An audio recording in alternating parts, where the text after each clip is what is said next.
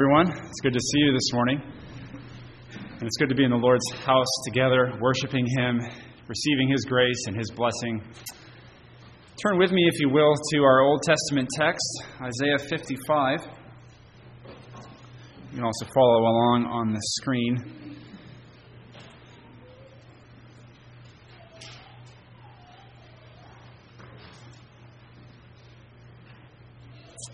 Isaiah 55.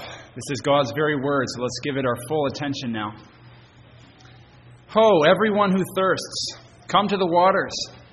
And you who have no money, come, buy and eat. Yes, come buy wine and milk without money and without price. Why do you spend your money for what is not bread, and your wages for what does not satisfy? Listen carefully to me, and eat what is good, and let your soul delight itself in abundance. Incline your ear, and come to me. Hear, and your soul shall live, and I will make an everlasting covenant with you, the sure mercies of David. Indeed, I have given him as a witness to the people, a leader and commander for the people. Surely you shall call a nation you do not know, and nations who do not know you shall run to you because of the Lord your God and the Holy One of Israel, for He has glorified you. Seek the Lord while He may be found. Call upon Him while He is near. Let the wicked forsake his way, and the unrighteous man his thoughts. Let him return to the Lord, and He will have mercy on him, and to our God, for He will abundantly pardon. For my thoughts are not your thoughts, nor are your ways my ways, says the Lord. For as the heavens are higher than the earth, so are my ways higher than your ways, and my thoughts than your thoughts. For as the rain comes down, and the snow from heaven, and do not return there, but water the earth, and make it bring forth and bud, that it may give seed to the sower and bread to the eater, so shall my word be that goes forth from my mouth. It shall not return to me void, but it shall accomplish what I please, and it shall prosper in the thing for which I sent it. For you shall go out with joy, and be led out with peace. The mountains and the hills shall break forth into singing before you, and all the trees of the field shall clap their hands.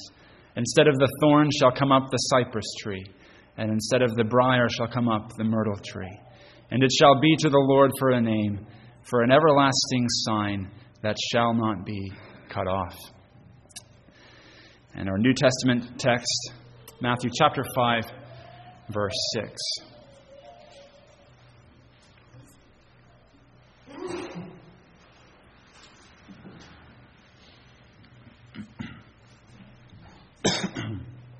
Matthew 5, verse 6. Blessed are those who hunger and thirst for righteousness, for they shall be filled. Thanks be to God for His word. Let's pray now. O Lord our God, You call us to come to You and taste and see that You are good. You call us to come and feed on You by faith. You call us to come and taste the goodness of Your salvation and Your gospel, and to behold You, to seek Your face. So, Father, we pray that You would give us hearing ears and seeing eyes and hearts that indeed can trust and can receive and can savor the goodness of Your salvation for us. We pray that You'd pour out Your Spirit and be at work in us by Your Spirit. May He wield this word mightily in our hearts, plant it deep in us, make it take root and bring forth much fruit, that it might not return to You empty. We pray this for Jesus' sake. Amen. So we're working our way through the Beatitudes, and we've seen over the past few weeks that these are traits that mark out citizens of Christ's kingdom. These are the defining marks of a kingdom life, a life of a citizen of the kingdom of heaven. These are the things, Jesus says, that if you have these in your life, this is the dead giveaway that you belong to me, you're one of my disciples, you're part of my kingdom. This is like the Christian's accent, right? You hear it and you know right away, oh, that's where they're from. Right? You see these marks in someone's life, you say, that's where they're from. They're from the kingdom of heaven. They're citizens of King Jesus. They're disciples of Christ. We've seen so far in the first three Beatitudes that all of them so far remind us of our constant need, our complete lack of spiritual resources in ourselves, and how much we need the grace of God. These Beatitudes humble us. They lay us in the dust before Christ, leaving us with no ground for boasting. They show us that our pride, our sense of self-sufficiency, our sense of merit in ourselves, the good works we think we do, are nothing before Christ. They don't earn us anything with Him. They don't get us a place in the kingdom. What does is humble repentance and grief over sin and humility before God and humility before others. Those wonderful words of the hymn, Rock of Ages, right? Nothing in my hand I bring, simply to the cross I cling. That's the spirit of the Beatitudes that we've seen so far. But as Jesus is preaching through these, He doesn't leave us there with that sense of feeling our spiritual bankruptcy. He doesn't want us to only feel that. He also wants us to be those who experience something else.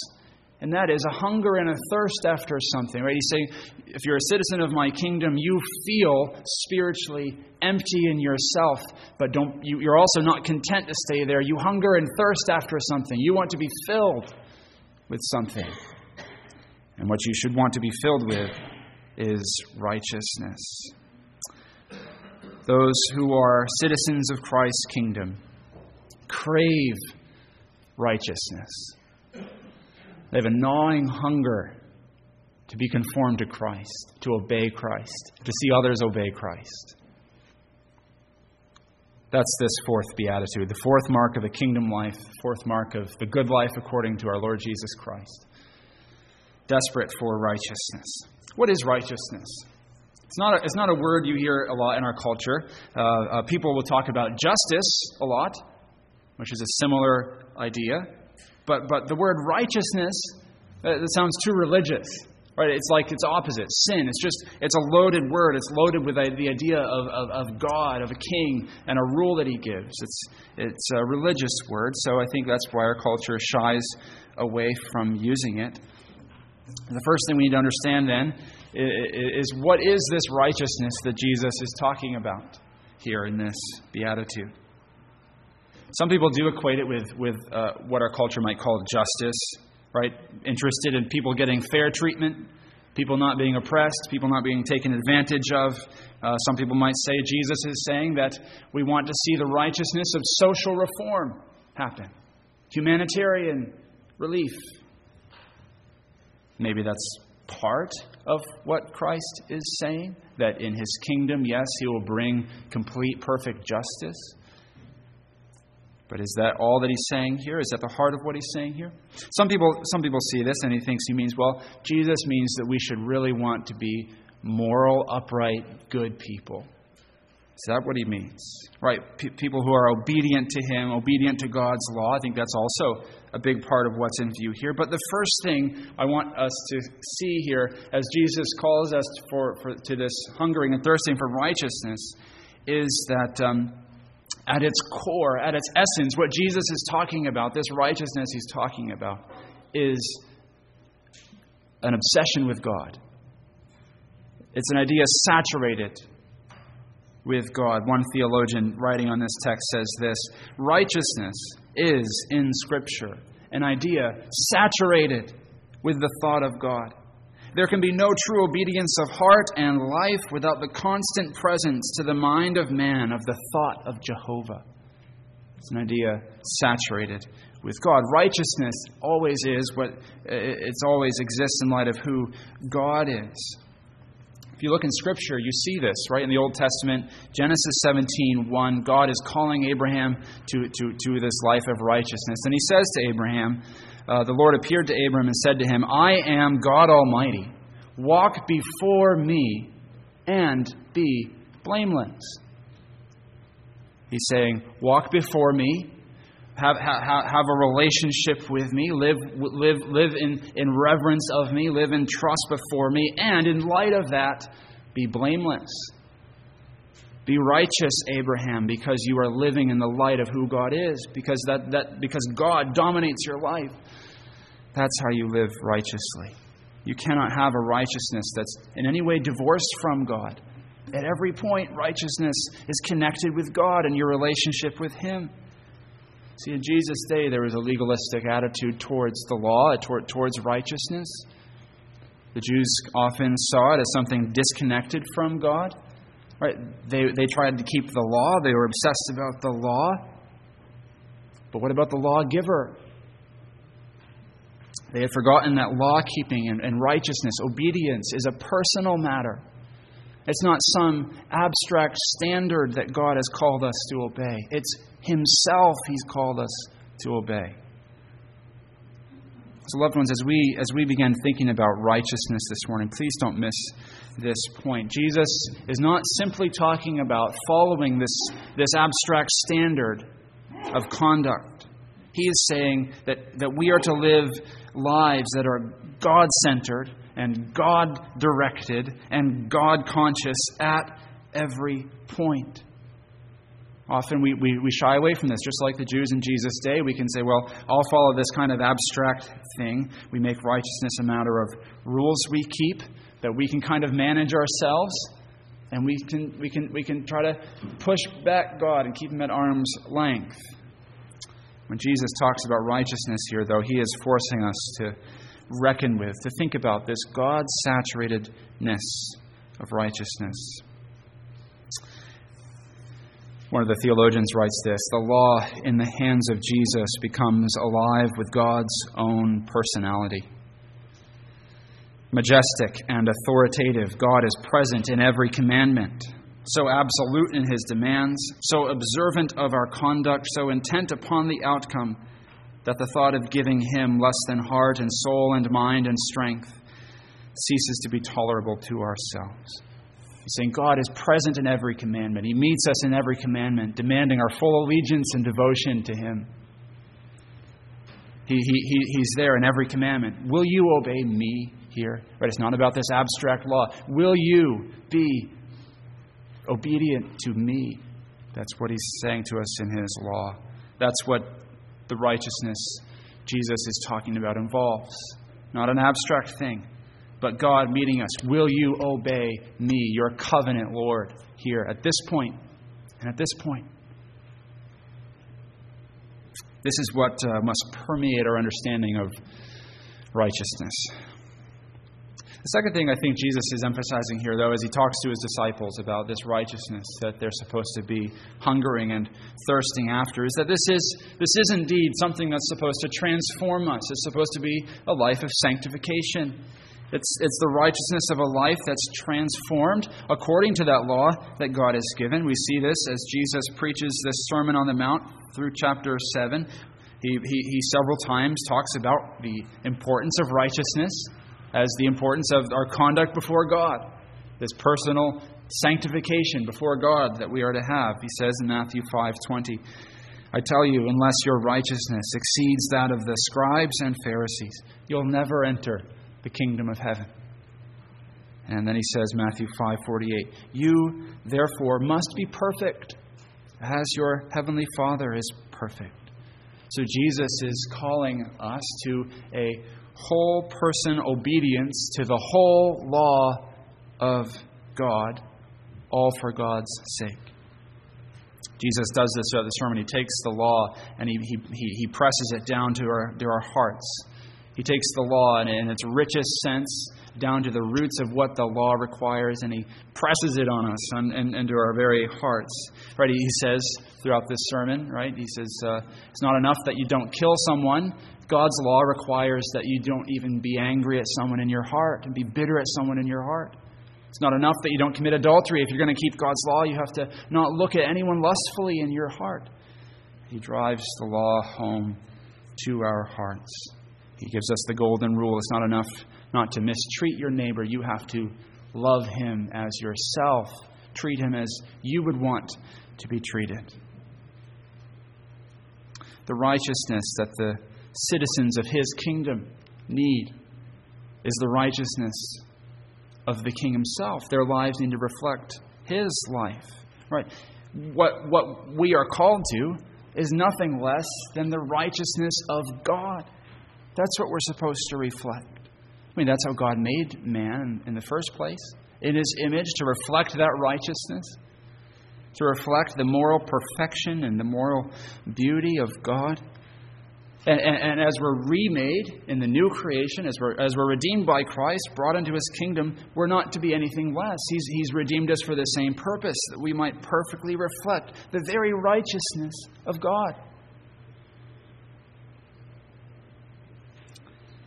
It's this righteousness, loved ones, that must be in our own hearts. It's this righteousness that must come in our world. This righteousness includes the whole law of God, an inward life and outward life. But which of us can be righteous like this? At this point, probably we should all be crying out with the words of Isaiah, "Woe is me! I am lost. I'm a man of unclean lips. I live among a people of unclean lips. My eyes have seen the King, the Lord of hosts." If Christ calls His disciples to the same righteousness, to be a reflection of the righteousness of God Himself, what hope do we have? But notice Jesus' words here. Notice what our Lord says. He doesn't say, "Blessed are the righteous," does He?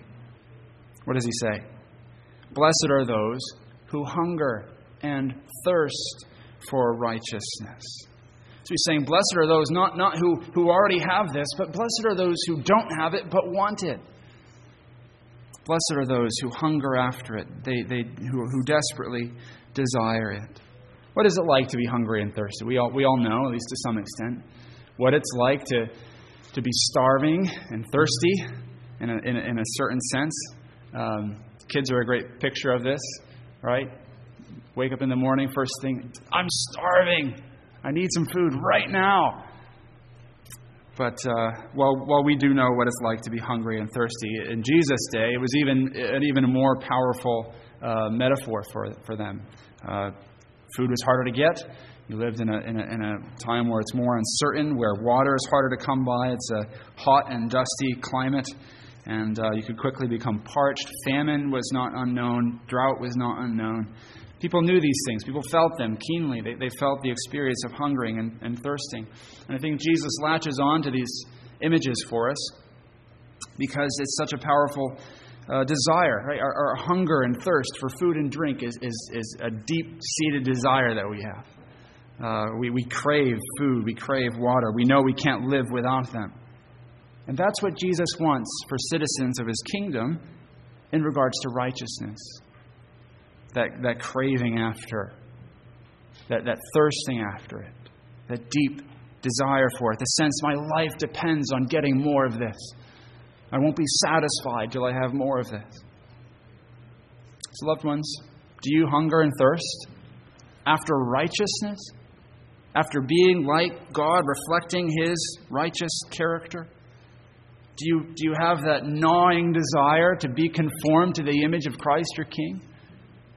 That deep hunger that your life would reflect His.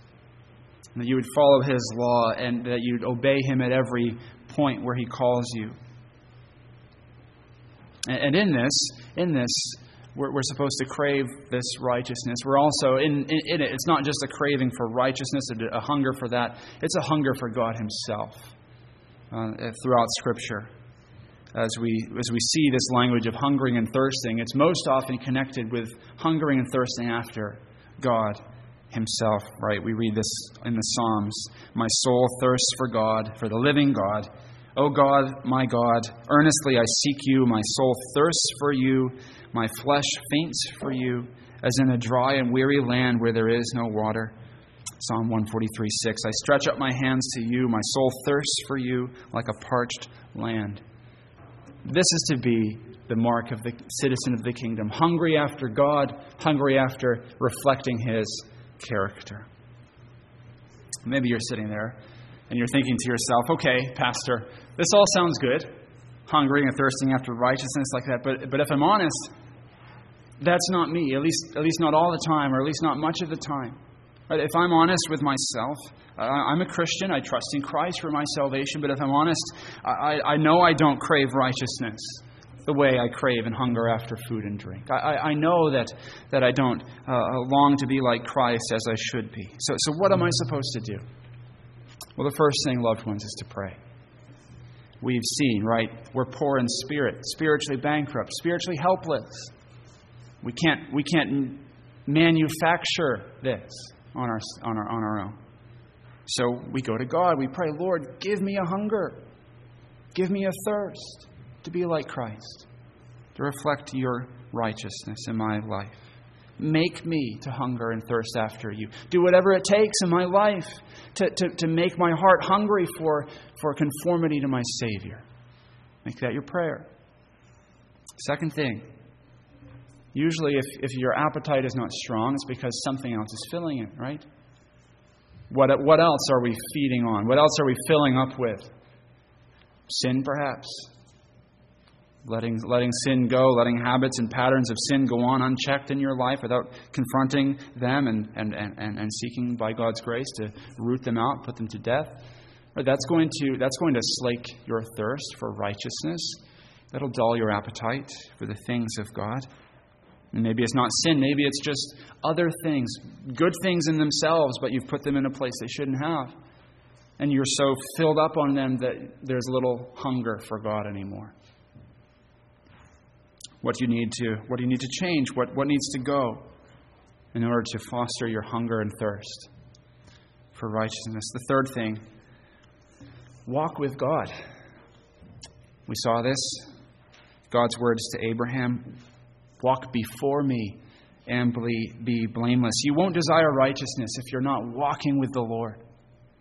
If you're not living in the light of His presence, in the light of His grace and His goodness and His glory and His holiness, if you're not in a close relationship with Him, seeking Him, you're not going to desire to be like Him. Right? This desire comes as you see Him as He is. That makes you what you are to be. Seek Him in His Word, on your own, in your families, in the Lord's day. Seek Him. The more you come to know Christ, the more you want to be like Christ. The more you hunger after that. The more you come to know Him and the more you walk with Him, the more it will change your heart and change your hungers and the things you thirst for to be like Him. All right. This is what Jesus means when He calls us to hunger and thirst after righteousness. But there's more to say, isn't there? We need to look at the promise, not just the implication of the Beatitude, but also the promise. What does He say? He says that those who hunger and thirst shall be filled. So let's look now at that part of the verse. They shall be filled. Jesus promises a feast for those who hunger and thirst after righteousness. Not just enough. He promises you too much to eat of it, too much to drink of it. Right? You'll be filled. You'll be stuffed with it. That's what He's promising here. He will spread a lavish feast of righteousness to satisfy His disciples with. This righteousness that He's going to give is a gift of God. We see that we will be filled. We're not going to fill ourselves. He will fill us. God will fill us. We can't. Right, when you're hungry and thirsty, you can't find food and drink inside yourself. You have to go. Someone outside of you has it. They give it to you. You have to go and find it, and it's a gift that someone else gives you. This isn't a righteousness we can get ourselves. This comes only from God. We see this in Isaiah 61, verses 10 to 11. I will greatly rejoice in the Lord. My soul shall exult in my God, for He has clothed me with the garments of salvation. He has covered me with the robe of righteousness. The Lord gives righteousness. The Lord is the only one. He gives it to those who are in His kingdom. That's what Jesus is also promising here. This is for those in His kingdom. This righteousness is the righteousness of the kingdom. That's promised so much in the Old Testament, that day when God is going to come, break into history and rule over His people as their king. He's going to bring a perfect reign of peace and justice and righteousness. So perfect it will penetrate to every heart of His children. And His righteousness will rule there. And not only in the hearts of His children, but in the homes of His children. And in the streets of the kingdom of heaven. He will rule, and righteousness will be there. He will fill us. Right? We'll have these springs of water gushing up out of us. That's the image we see in Scripture. And that's the righteousness we'll be filled with, overflowing into others. He's going to make all things new in it. No sin in any heart. He will completely flood the world with righteousness, in the new creation and the kingdom. Beloved, it's a glorious hope, isn't it? That your fight with sin will end. That your struggle with that temptation that keeps coming will end, and that your heart will be made like the heart of Christ, filled with righteousness, every affection and desire of it holy and pleasing to God. That's the promise He gives us. And it's not just for our hearts, that our hearts will be made this way, but He's promising us that the whole sin-sick world will be gone, and His kingdom will come, and in that kingdom, righteousness will be all-encompassing and pervasive. As Jesus stands here in Matthew 5, preaching this Sermon on the Mountain in Galilee, telling His disciples that if they hunger and thirst for righteousness, they will be satisfied. He's telling them that this is going to happen with absolute certainty. It's a guarantee. In fact, He's telling us that the very fact of our hunger and thirst for righteousness is the guarantee that we will be filled. It is not the will of our Heavenly Father, one theologian writes. It's not the will of our Heavenly Father that any longing in our hearts, prompted by God Himself, shall perish unsatisfied. A satisfying righteousness must be provided for the people of God. Jesus promises, if you've got the hunger for it, it's the guarantee that you'll be filled soon in the kingdom. Citizens of the kingdom will be satisfied in the righteousness God brings. But there's one more question, loved ones. How does this righteousness come to me? I'm a sinner. Hungering and thirsting doesn't earn anything from God. I'm a sinner. How does this righteousness come to me? I don't deserve to be filled with God's righteousness. I don't have any merit for that. I'm a sinner. I deserve nothing but God's wrath poured out on me. How do sinners become righteous? How can Jesus give this blessing, right? Jesus, I know why He can heal the sick. He's got divine authority, and with that divine authority, He can say, be well, and you're healed. And He does the same thing. He says to the dead, come forth, and they do. They come back to life. But can even God say to sinners that they're just righteous? Can he turn sin into righteousness? Of course. No, you can't. God Himself is righteous. He can't look on sin and say, oh, we'll call it righteousness. How can sinners be made righteous? It can't be by just divine fiat. How do we get this blessing? He's a perfectly just God and a righteous God. He can't just redefine sin so that it's no longer sin. How do we get this? Of course, it's because Jesus Himself procures it for us. Right? He has come, and as He Himself speaks of this blessing on sinners to fill them with righteousness, He knows it's because of what He's come to do. Because He Himself has come to fulfill all righteousness. We already saw this in Matthew chapter 3. As Jesus is baptized, He says to John, let it be so now, for thus it is fitting for us to fulfill all righteousness. This is His mission. This is why He's come, to obey God perfectly, to be righteous for His people, so He can give them that gift of righteousness. So it's true righteousness we receive. It's just not ours. It's His. It's His righteousness counted to us. Right? This Jesus, as He speaks this, He's the righteous one. And as Isaiah 53 promises, by His knowledge shall the righteous one, my servant, make many to be accounted righteous. He shall bear their iniquities. The Messiah, the righteous one, He's righteous for our sake. So this is how God can make me righteous. God can make you righteous.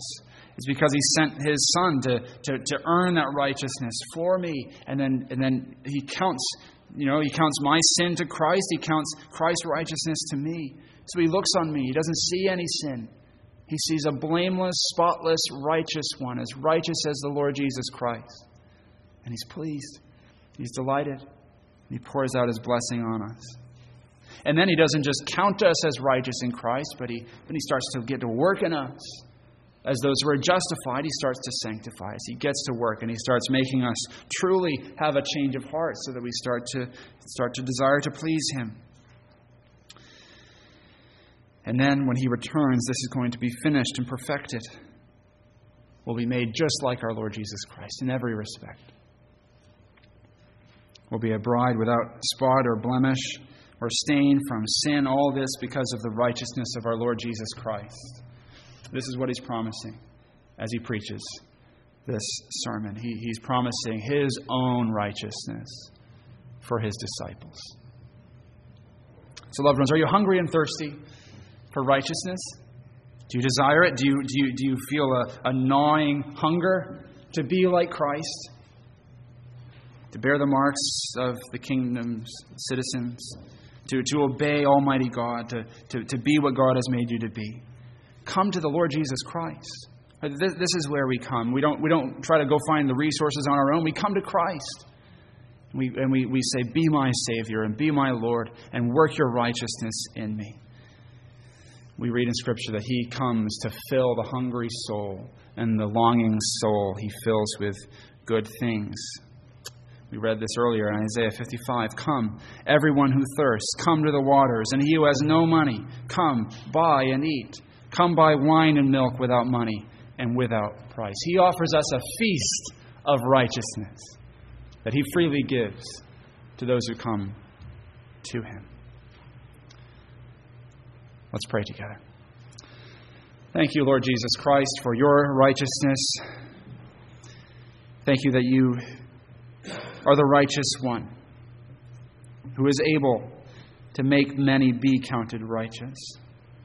We thank you for the promises that we will be filled with your righteousness. We pray you be at work in us. Cause these words to bear fruit in our lives. We ask it in Jesus' name. Amen.